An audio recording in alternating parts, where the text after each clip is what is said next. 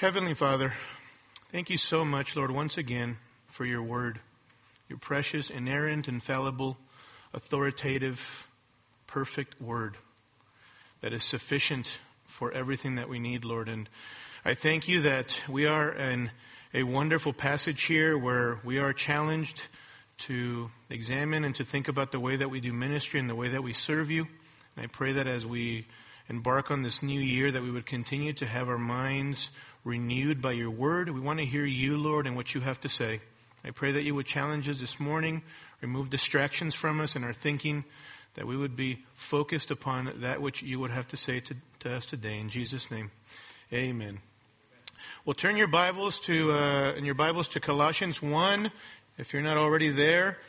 And if you need a Bible, you can grab one from right in front of you. There are extra Bibles, or you can share with somebody else.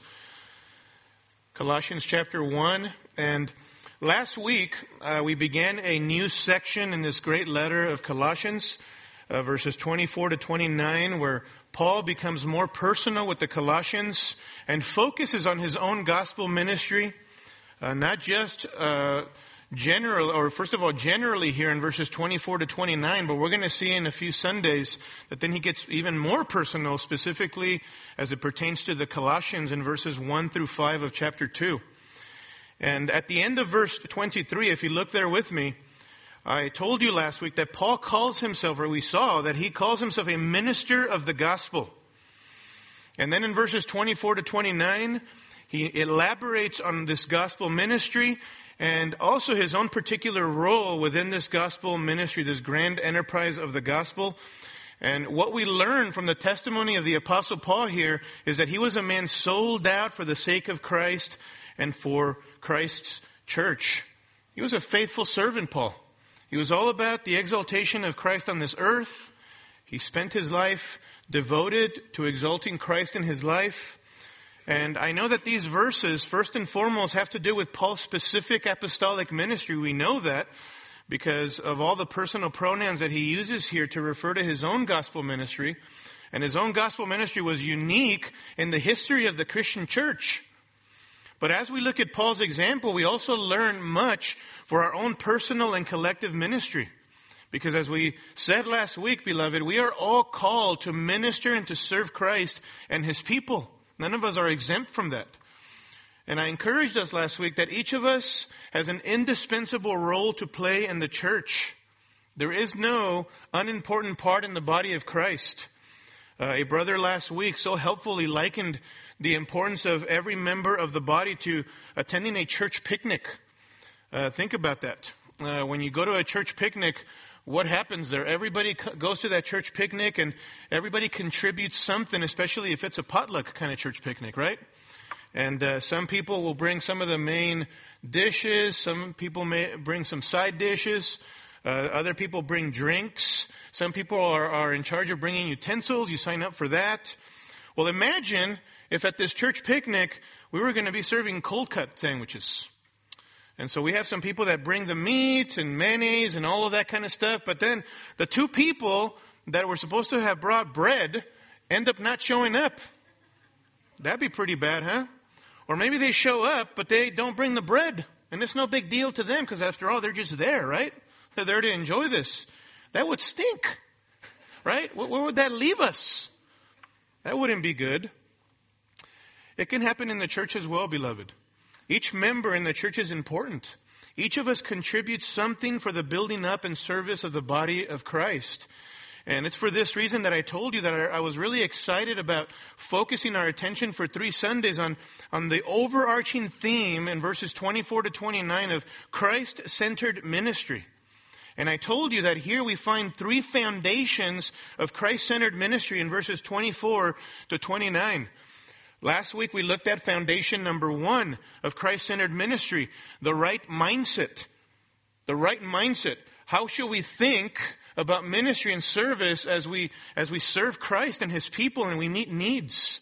And I told you that there were 4 characteristics that should shape our thinking, our mindset as we serve Christ and his people. First of all, we should have an attitude of joy as we carry out our service. We don't want to just be duty-driven people who are joyless, who don't enjoy serving Christ and experiencing that benefit and the wonderful sense of having done something with the right motivation for the service of others and the meeting of needs. We want to operate and serve one another personally and collectively with joy. Secondly, an attitude of suffering, or an expectation of suffering. Typically we view suffering as something to avoid, or even something that gets in the way of our Christian pursuit, or even gets in the way of the things that we want to pursue in life. But really, we saw that biblically speaking, the call of the gospel, the call to follow Christ, is a call to deny yourself, take up your cross, and follow Christ. It is part and parcel of being a Christian, is suffering. And seeing the fruit in our lives and in the lives of others as we suffer for the sake of Christ. So as we serve, we should expect suffering. Thirdly, a commitment to faithfulness. A commitment to faithfulness. We saw this in Paul's life, that he took very seriously the call of God upon him with a particular choice, unique ministry.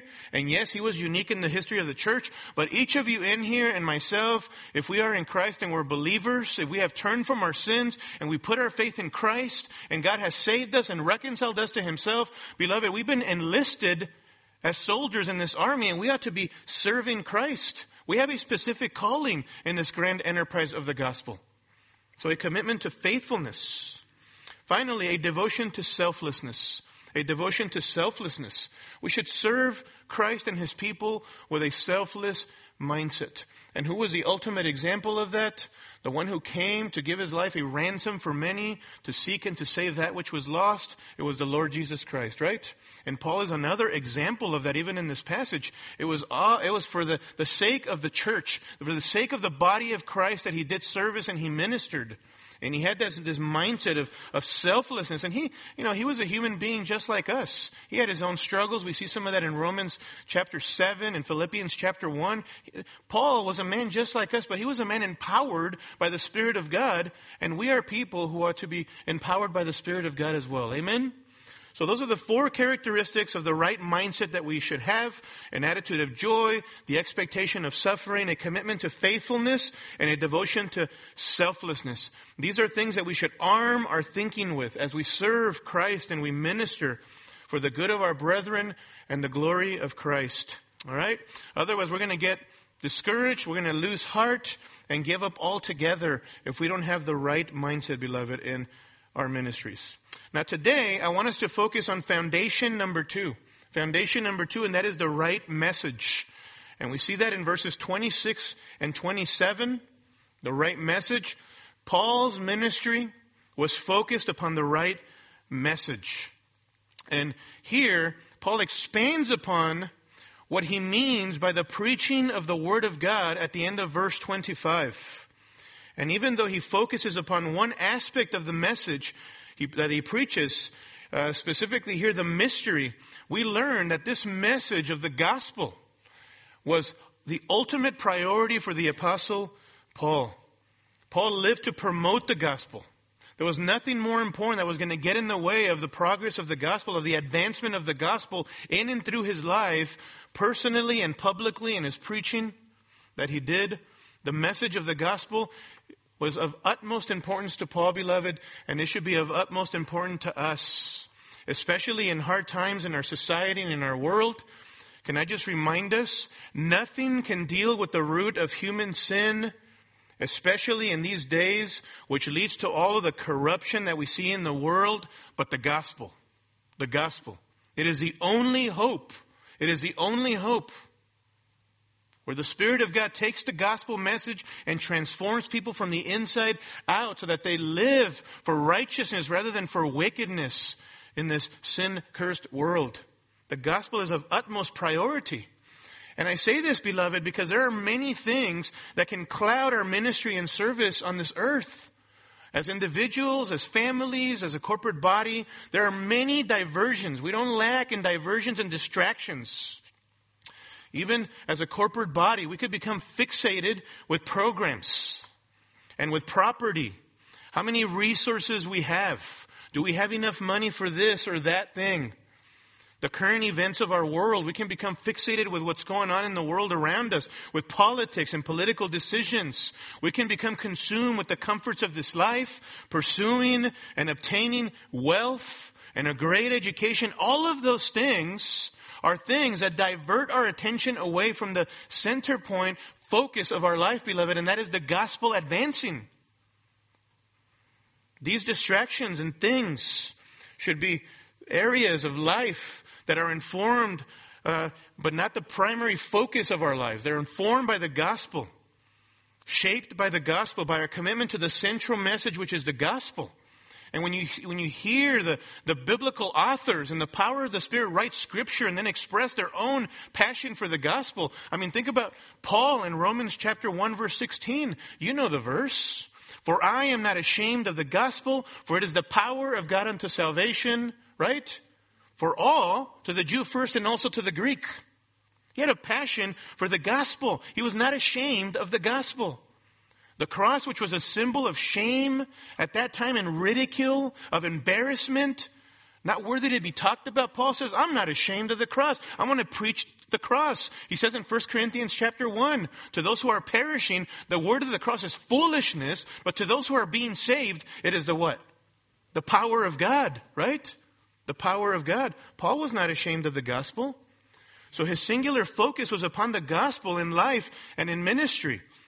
And here in verses 26 and 27, he speaks about the gospel message, and in particular his own role within this gospel message, which he calls a mystery. And we're going to see what that mystery is and the implications of that mystery for our lives as believers today. And as he speaks about the gospel, there are two precious truths about this message that should evoke worship from us and propel us to want to share this message with other people. As we look at these two precious truths, beloved, I want you to ask the Lord to help you come to grips with whether you truly are adoring and praising God, if your heart is full of gratitude for that which God has done in your life. And are you propelled because you're so meditating and reflecting upon that great salvation in Christ Jesus so that you're propelled to want to see others come to faith in Christ as well? Are you propelled to want to share the message? See, the reason we don't consistently express gratitude to God for the gospel is because we don't meditate upon the gospel and His word enough. We don't. Is it precious to you? Is the gospel precious to you? The reason we don't share the message of the gospel is because we don't dwell upon the richness and the sufficiency of everything that we have in Jesus Christ. And so we're not driven and compelled to tell others about Christ because He's not precious enough in our life. Maybe we become cold and indifferent. So I want us to see these two precious truths about this message, that they should lead us to worship and to share this message with others. Precious truth number one that I want you to see in verse 26, the mystery of the gospel. Precious truth number one, the mystery of the gospel. Look at verse 26. He says, that is the mystery which has been hidden from the past ages and generations, but has now been manifested to His saints, to whom His saints God willed to make known. I want you to stop right there. Notice, verse 26, as I've already mentioned, comes on the heels of Paul's statement at the end of verse 25, where he states the purpose of his ministry as an apostle, which consisted of fully completing the preaching of the Word of God at the end of verse 25. Notice there, he says, so that I might fully carry out the preaching of the Word of God.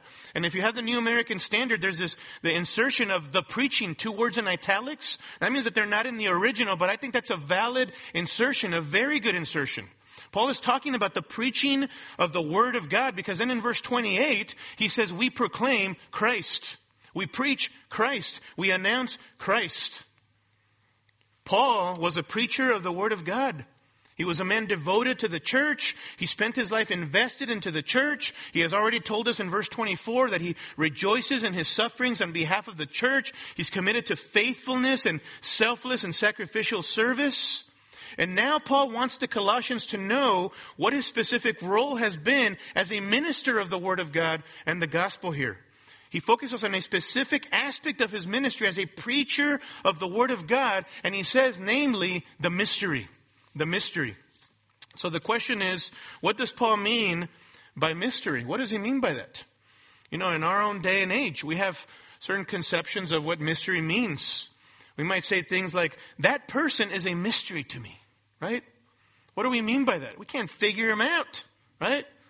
Some truth about them that's concealed and we just hasn't been revealed to us. That game or that job is hard to figure out. It's a mystery, we might say. Or some of us like mystery novels or mystery movies. Who doesn't like a good mystery? And what we mean by mystery is that it's something that we're trying to figure out. It's not impossible to figure this out, but it's going to take some work. But it's certainly possible for us to figure it out on our own, right? We speak of mystery that way. Even in ancient times, there were certain connotations with this word mystery. In certain pagan religions, a person had to be initiated into a pagan religion to understand the great secrets or the great mysteries, the hidden things of that particular pagan religion. There are many religions like that today who base their religion upon mysticism or some secret insight achieved through some form of ritual or ecstatic experience. So even in this word mystery, there may be some relation to ancient pagan religions who sought to achieve a deeper, hidden, mystical, secret knowledge. And I think that's part of the reason why Paul uses this word here with the Colossian believers. I think he's making a point to the Colossian believers here that we're going to see in a few minutes. But to understand what Paul means by mystery, we need to look at what the Bible says, okay? And in particular, the New Testament. Because in the New Testament, there are some 28 occurrences of the word mystery in the New Testament. 21 of those by the Apostle Paul. For example, there is the mystery of the rapture in 1 Corinthians 15. There is the mystery of lawlessness in 2 Thessalonians chapter 2 and verse 7. There is the mystery of godliness in 1 Timothy chapter 3 and verse 16. There is a mystery of Christ and His church in Ephesians 5:32. There's the mystery of the kingdom of God that Jesus speaks so much about in the Gospel of Matthew many times. There are many other references to mysteries in the New Testament, but those are some of the mysteries. And by mystery, the biblical authors meant truth that only God knows fully. That He has concealed from men, but at one point in redemptive history, He has disclosed all or portions of these particular mysteries. That's kind of a summary of those uses there. A mystery in the New Testament doesn't refer to things that are unknowable, but the truths previously concealed by God in the Old Testament, but now revealed in the New Testament. There are things that our great God has always known from before the foundation of the world that He has not chosen to reveal to mankind, beloved, until a specific time of His gracious, sovereign choice. And I emphasize that because look at what it says in verse 27. He says, to whom, to His saints, God willed to make known. What is He talking about? He's talking about God's gracious, sovereign choice, His divine prerogative to reveal this mystery. God has made it known. You may think of this in relation to parenting.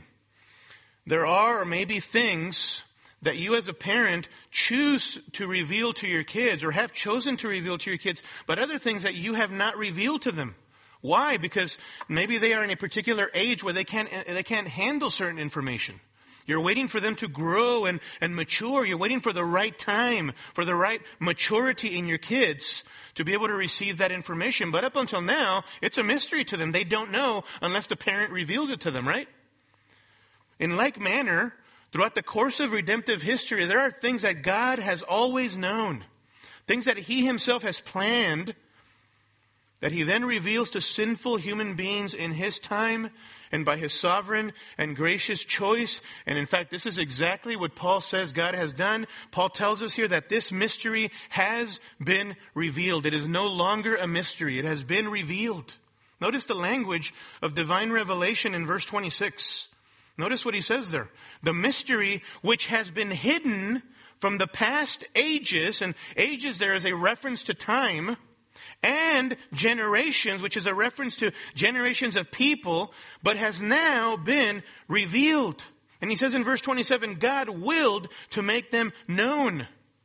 So notice, at one time this mystery was hidden or concealed, but God has now disclosed that which was previously unknowable by any human effort or human ingenuity, and God has revealed it to people. And to whom has God revealed this mystery? Who has he disclosed this mystery to? Look at the end of verse 26. To his saints. Now we get a hint of what this mystery is. Saints means holy ones, set apart ones. Beloved, this is us. Us, who are the set apart ones from sin to righteousness. We were not always holy, right? We've already seen a few weeks ago that at one time, according to chapter 1, verses 12 through 14, we were alienated and hostile in mind, engaged in evil deeds. Chapter 1 verse 21 says, we were lost, we were in darkness, but God opened our eyes to the truth. He rescued us from our sins and He forgave us of our sins.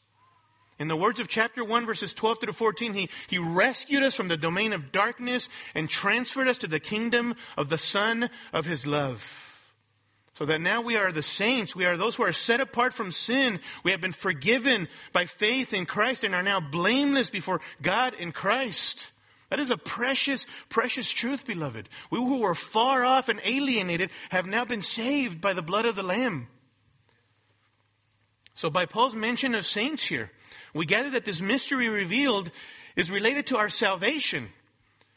Paul is speaking about a particular precious truth about this mystery.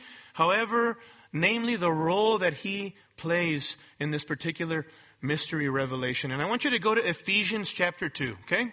Ephesians chapter 2 is a perfect parallel passage to Colossians chapter 1 and what we're looking at here.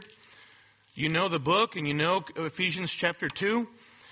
In chapter 2, verses 1 through 3, Paul talks about our desperate predicament, that we were hopeless, that we were those who were formerly walked according to the course of this world. We were by nature children of wrath because of our pursuit of wickedness and sin. And then in 2:4 through 10, he talks about the glorious deliverance of God. He says in 2:4, but God, being rich in mercy, because of His great love with which He loved us, even when we were dead in our transgressions, made us alive together with Christ and raised us up with Christ and seated us with Him in the heavenly places in Christ Jesus. Here are all the benefits for us who are now saved, right? Raised with Christ. But it was not always that way, right? He says in 2:11, remember that formerly you, the Gentiles in the flesh, that is non-Jews, everybody else but Jews in the flesh, who are called uncircumcision by the so-called circumcision, which is performed in the flesh by human hands. Verse 12, remember that you were at that time separate from Christ, excluded from the commonwealth of Israel. So Paul speaks to these believers now about the preciousness of the new covenant really here. About what God has done in relation to Israel. At one time they were separate, verse 12, from Christ, excluded from the commonwealth of Israel, strangers to the covenants of promise, having no hope and without God in the world. And again, verse 13, but now in Christ Jesus. And he expands upon the work of Christ as the great peacemaker who has made peace, verse 14. He himself is our peace, who made both groups into one. That is, Jews, or the remnant believing Jews, if you will, and Gentiles who believe in Christ and who are saved. He broke down the barrier of the dividing wall by abolishing in His flesh the enmity, which is the law of commandments contained in ordinances, so that in Himself He might make the two into one new man, thus establishing peace. And he goes on to talk about the fact that they are no longer strangers and aliens, verse 19, but you are fellow citizens with the saints and are of God's household. Gentiles who were formerly strangers, right? Strangers to God have been brought near by the blood of Christ. We are a part of the body of Christ. How precious and glorious that truth is, beloved.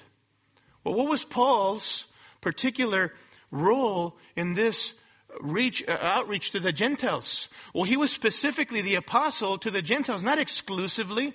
Paul preached to Jews as well. But God specifically wanted him to focus on the preaching of the gospel to these Gentiles with that message that we just read right now. Notice chapter 3 and verse 4. By referring to this, he's talking about the mystery of verse 3. When you read, you can understand my insight into the mystery of Christ. And I was going to expand upon this mystery of Christ, which in other generations was not made known to the sons of men, as it has now been revealed to his holy apostles and prophets in the Spirit. And here it is in verse 6, to be specific, that the Gentiles are fellow heirs and fellow members of the body and fellow partakers of the promise in Christ Jesus through the gospel, of which I was made a minister according to the gift of God's grace, which was given to me according to the working of his power. And look at this in verse 8. To me, the very least of all saints, this grace was given, he's talking about his ministry, to preach to the Gentiles the unfathomable riches of Christ. There's Paul's role in this particular ministry of the gospel. In this mystery, he calls it. The mystery is that Gentiles now are citizens of the kingdom of God by faith. Citizens of the kingdom of God by faith. And Paul was a pioneer of the word of God to the Gentiles specifically. Again, it wasn't that he just exclusively preached to the Gentiles. He also preached to Jews, right? But God wanted him specifically to focus upon being the mouthpiece of God to a people who at one point were far off, but now have been brought near by the blood of Christ. Paul was one who preached to the Gentiles the unfathomable riches of Christ. So this mystery, beloved, of the gospel is that Gentiles can now be citizens of the kingdom by faith. Citizens of the kingdom by faith. I wonder, beloved, how much we relish and bask in that great thought. That at one time we were far off, and God has brought us near by the blood of Christ. Do you bask and treasure and cherish the work of Christ on your behalf? That you are a citizen now, and not a second-rate citizen? You have all of the rights and privileges of anybody else. The ground is level at the foot of the cross. Gentile or believing Gentile or believing Jew, we are all the same in Christ, fully citizens. Isn't that a beautiful, precious truth? It should evoke worship in us and propel us to want to tell this message to others as well. Now listen, for some of us, being a U.S. citizen is not really that big of a deal. All right? We often don't really think about that. Maybe it is when we do consider the fact that we have U.S. citizenship. For some of you, you were born here. You've inherited your citizenship from your parents who were also citizens, and they inherited their citizenship from their parents, right? Your grandparents. And so you don't often think about being a U.S. citizen and how precious that is in this country and the blessings that you experience. But for me, I got to tell you right now, it took a long time to become a U.S. citizen. I'm a Mexican national born in Mexico. It took a while for me to become a U.S. citizen. I remember receiving the letter to appear at the L.A. Convention Center in downtown L.A. And my wife, Andrea, who was born and raised here, she's a U.S. citizen. She doesn't even speak Spanish, for crying out loud. I mean, she's as American as they get, right? And my kids as well. They got up, and she dressed them up in red, white, and blue. It was so precious to see that, you know. And so we head to the LA Convention Center in downtown, and we get there, and there's tons and tons of families all over the place. And then I get into the convention center. They have to wait outside along with the rest of the families. And there are thousands of people there ready now to be sworn in to become citizens. And the ceremony begins up on the stage, and I sit down, and I'm just, I'm tuning in and out, but I'm looking around, and there's like people crying. And there's people hugging each other, and there's people holding hands in this convention center. I'm like, wow, this is amazing, There's this lady sitting to my left, and I'm sitting there, and I was a seminary student at the time, so I had my Greek New Testament, and I'm just going through it because I had an exam the next day. And she looks over at me, and she says, what is that? And I kind of used that as an opportunity to talk to her a little bit. And then I asked her a question. I said, hey, so where are you from? How long has it been this process for you? She says, I'm from Canada. Oh, I got to tell you, it's been a long time in coming. I'm like, oh, really? How many years? She says, 7 years. 7 years, for crying out loud. I go, wow, that's a long time. Put my head down, hoping that she wouldn't ask me the next question. And she says, how many years has it been for you? I go, 20 years. She said, whoa, my goodness, that's a long time. I said, 20 years, you know. Both of us sat there talking about what the circumstances that God brought about, and I kept bringing in God to bear upon the circumstances, and how precious it was to become a U.S. citizen. And I looked around, and people were crying, and people were invested into this, and they were engaged because becoming a U.S. citizen was a privilege to them. Beloved, you know, in the spiritual realm, we often can become hardened to the great mercy and the grace of God for us in having made us citizens in the gospel.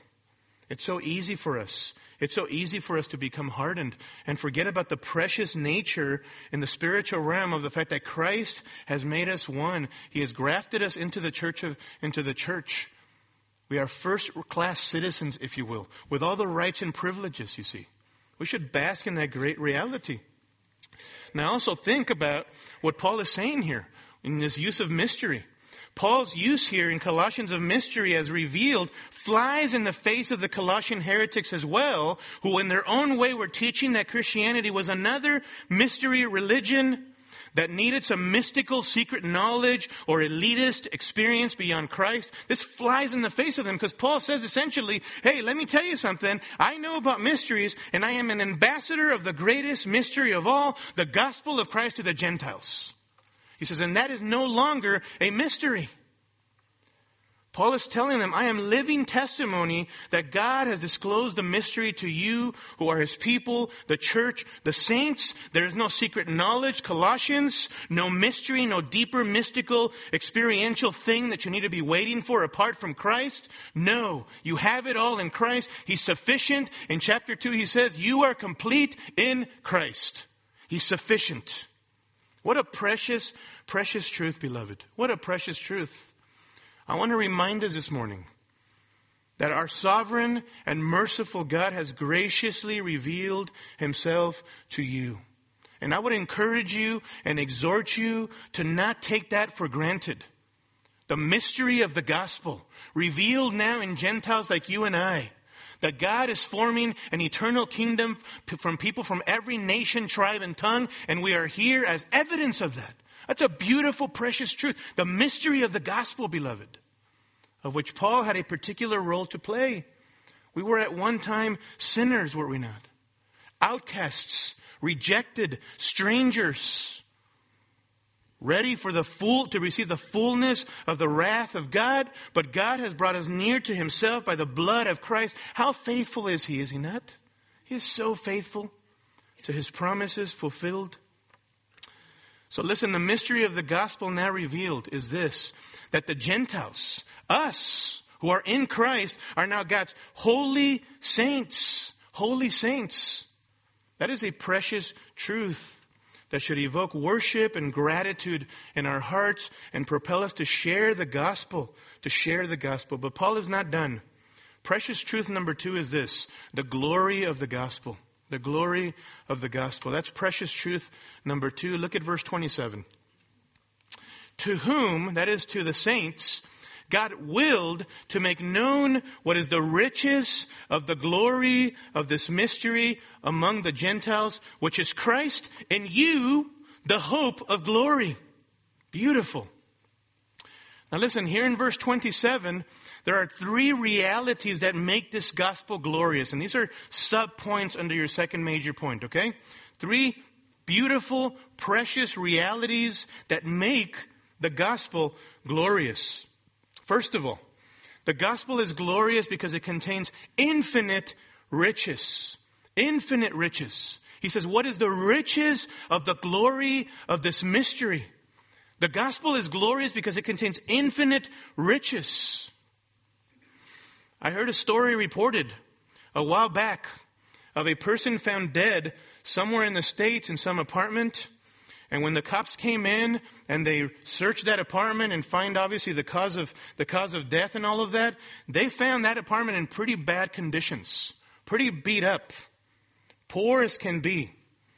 There was a stench of rotten food and pizza boxes and rotten vegetables all over the place, and just a mess in there. Old, torn down, beat up furniture all over the place. Obviously, this person did not seem, at first glance, to have very much by the way that he lived.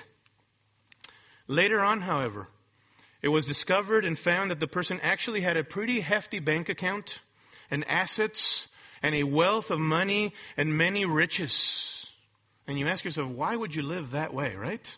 Why would you live that way? That guy lived as if he was poor, as if he had nothing whatsoever. The conditions of his living were terrible. And beloved, I got to tell you, that's the same way it is in the spiritual realm for many of us Christians. We have infinite riches, glorious riches that Paul highlights in verse 27, and yet we live as if we were spiritually poor, as if we had nothing. Nothing. In the gospel are riches beyond anything that we can imagine, beloved. Paul is highlighting in verse 27 the value of the spiritual riches for those who are the beneficiaries of this glorious mystery, this glorious proclamation. In fact, the noun riches there is used figuratively to speak of a wealth or abundance of something. Some have translated this in verse 27, the glorious, infinite riches which this mystery contains or holds in the gospel. Whenever the biblical writers talk about the gospel and their role in this gospel, they love to use exaggeration words to allude to the riches of the glory of the gospel. And they can't even come up with the words, the human words, to describe the beauty and the glory and the excellencies of Christ and his gospel. In Ephesians 1:2, Paul says, "Blessed be the God and Father of our Lord Jesus Christ, who has blessed us," that is believers, those who are in Christ, "with every spiritual blessing in the heavenly places in Christ." Ephesians 3:8, "To me this grace was given," says Paul, "to preach to the Gentiles the unfathomable riches of Christ." He says, I can't even understand everything that is found in this treasure chest, who is the person of Christ. And I have the privilege of preaching to the Gentiles the unfathomable riches of Christ. Peter in 2 Peter 1:3 says, "Grace and peace be multiplied to you in the knowledge of God and of Jesus our Lord." And listen to this, "Seeing that his divine power has granted to us everything pertaining to life and godliness." In other words, you have everything that you need. Through whom? Through the true knowledge of him who called us by his own glory and excellence. Anytime the biblical authors speak about the gospel, they speak about glory and excellencies and riches found in the gospel. Because in the gospel is glorious, beloved, and that in it are infinite riches for those who surrender their life of self-worship and idol worship. With those who surrender themselves and turn from their sins and put their faith in the Lord Jesus Christ, the only way, the truth, and the life. You have nothing to lose and everything to gain in Christ Jesus. This is why Paul says riches. He's so enthralled and enraptured constantly by Christ and the reality of the gospel's glory that he likes saying riches. In Colossians 2, verses 2-3, Paul wants them to treasure this Christ. He says, "In whom are hidden all the treasures of wisdom and knowledge." He says, in Christ, you're going to find everything that you need. You are complete in Christ. He's sufficient. Secondly, the gospel is glorious because it is inclusive. It is inclusive of those who previously were rejected. Look at verse 27. He says, "What is the riches of the glory of this mystery among the Gentiles?" Among the Gentiles. This is us, beloved. Unless you're sitting in here and you're Jewish. This is beautiful and glorious, and I'll tell you why. Because the Jews understood that the Messiah was coming. And to some extent or another, they prided themselves in the fact that the Messiah belonged to them exclusively. In fact, even Paul speaks of the benefits of the Jews and the mentality that they had.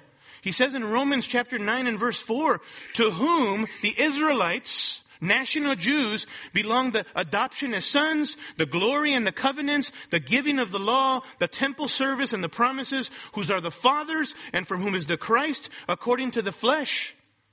National Israel would pride themselves in these things and generally believe that these divine privileges belonged to Israel, national Israel, exclusively. That was the common belief.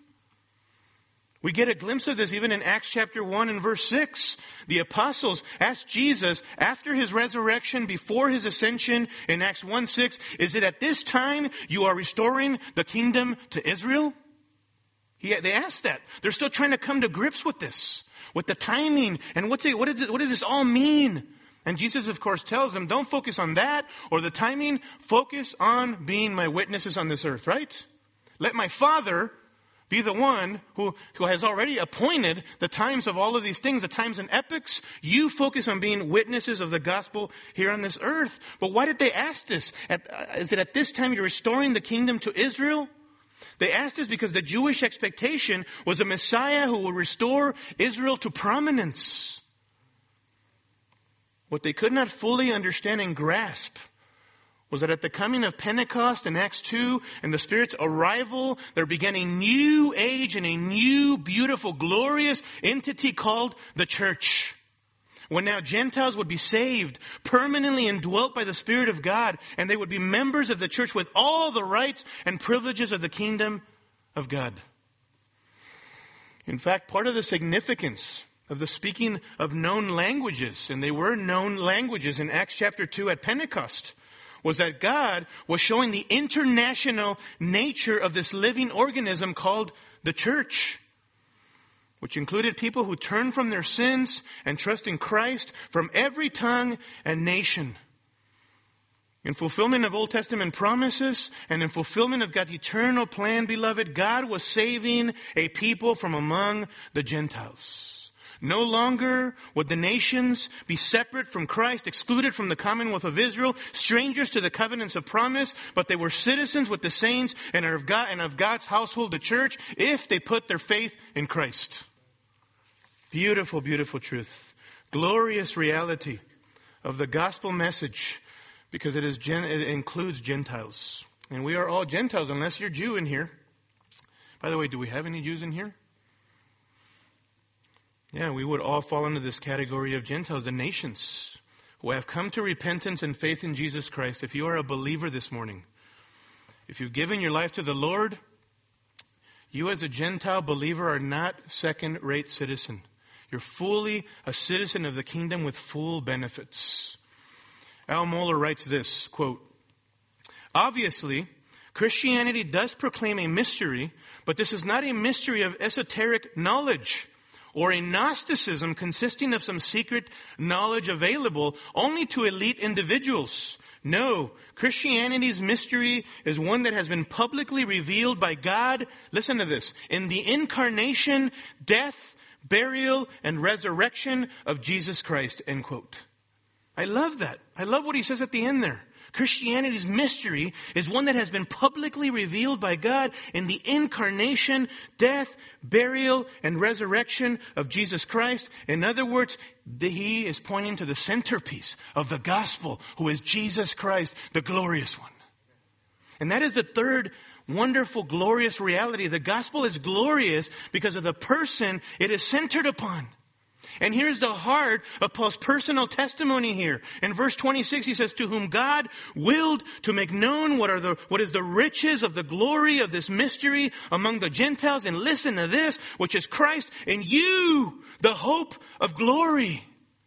This is the heart of the gospel, beloved. This is the glorious truth of the gospel. Can I just tell you this? No other religion in the world can claim this. No one can, and be able to prove it. Only biblical Christianity can say this, that their God actually indwells the individual and be found to be true. Only biblical Christianity can say this. And I know what you're thinking. Well, isn't the Spirit of God the one who indwells believers? Or does Christ indwell believers? My answer is yes and yes. That's an easy way to get out of that one, huh? No, but really, Romans 8:9 actually speaks of believers being indwelt by the Spirit of God. And in the same verse, he says that it's the Spirit of Christ who dwells in believers. I think that what Paul is doing here in Colossians is he's simply keeping with the Christ-centered Christological focus of Colossians and says, Christ in you, the hope of glory. But think about how glorious that truth is. That Christ dwells in the heart of every Christian beloved. That should evoke our worship, our adoration, our desire and commitment to be holy, to be set apart from our sins, right?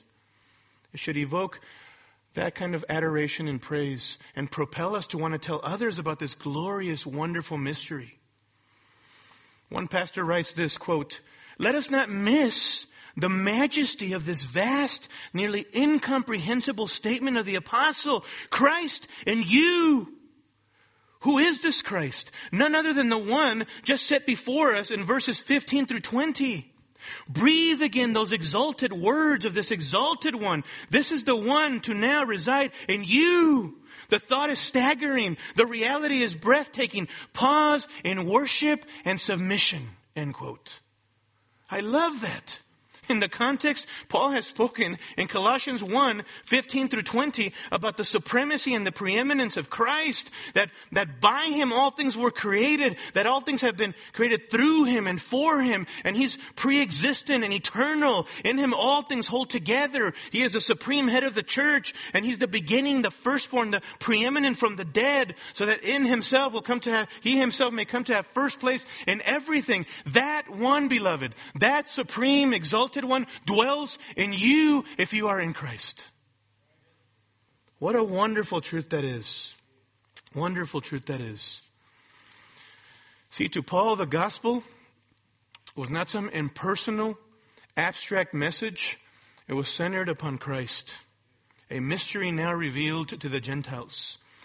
It was centered on a person, His message. And we, beloved, as well. We don't preach a message, neither did Paul, that is impersonal, that is simply about the externals.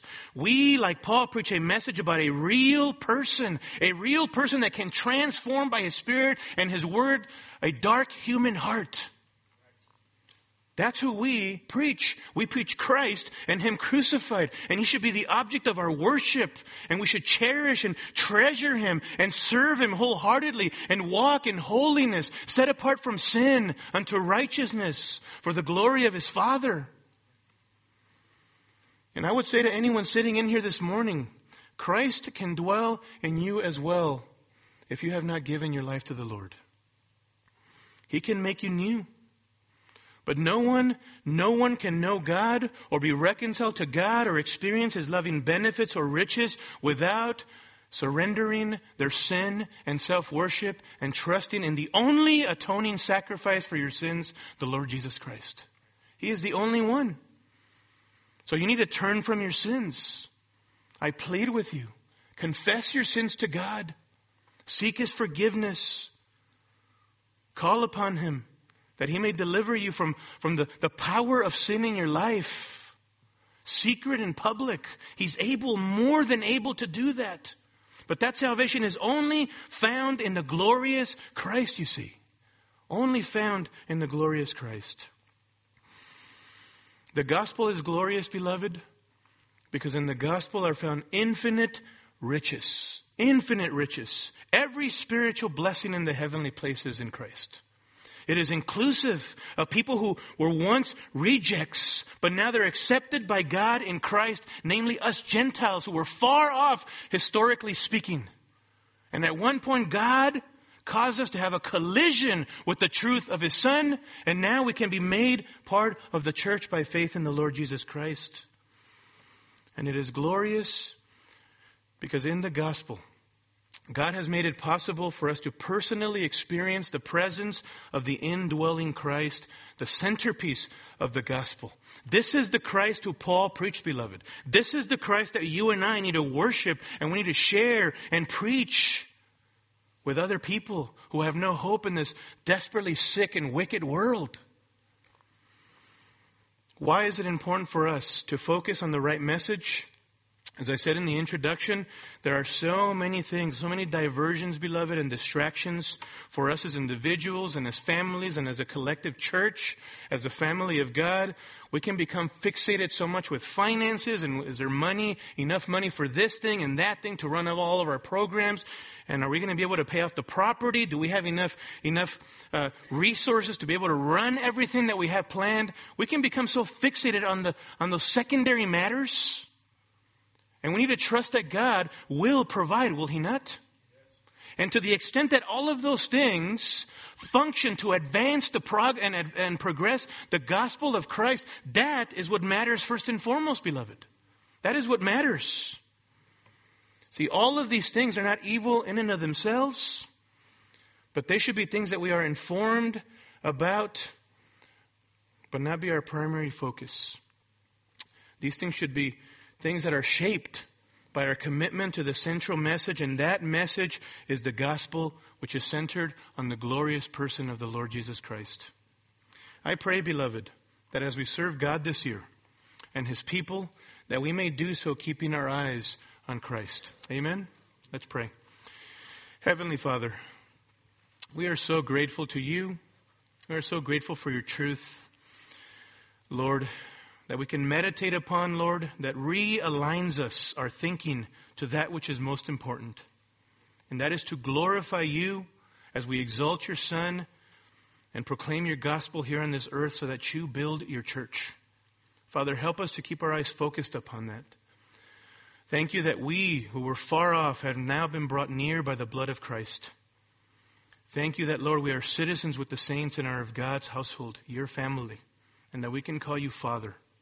Thank You, Lord. I pray that today You would help us to keep our eyes fixed upon You, Lord, that Your glory would be the most important thing and priority of our lives in all that we do. In Jesus' name, amen.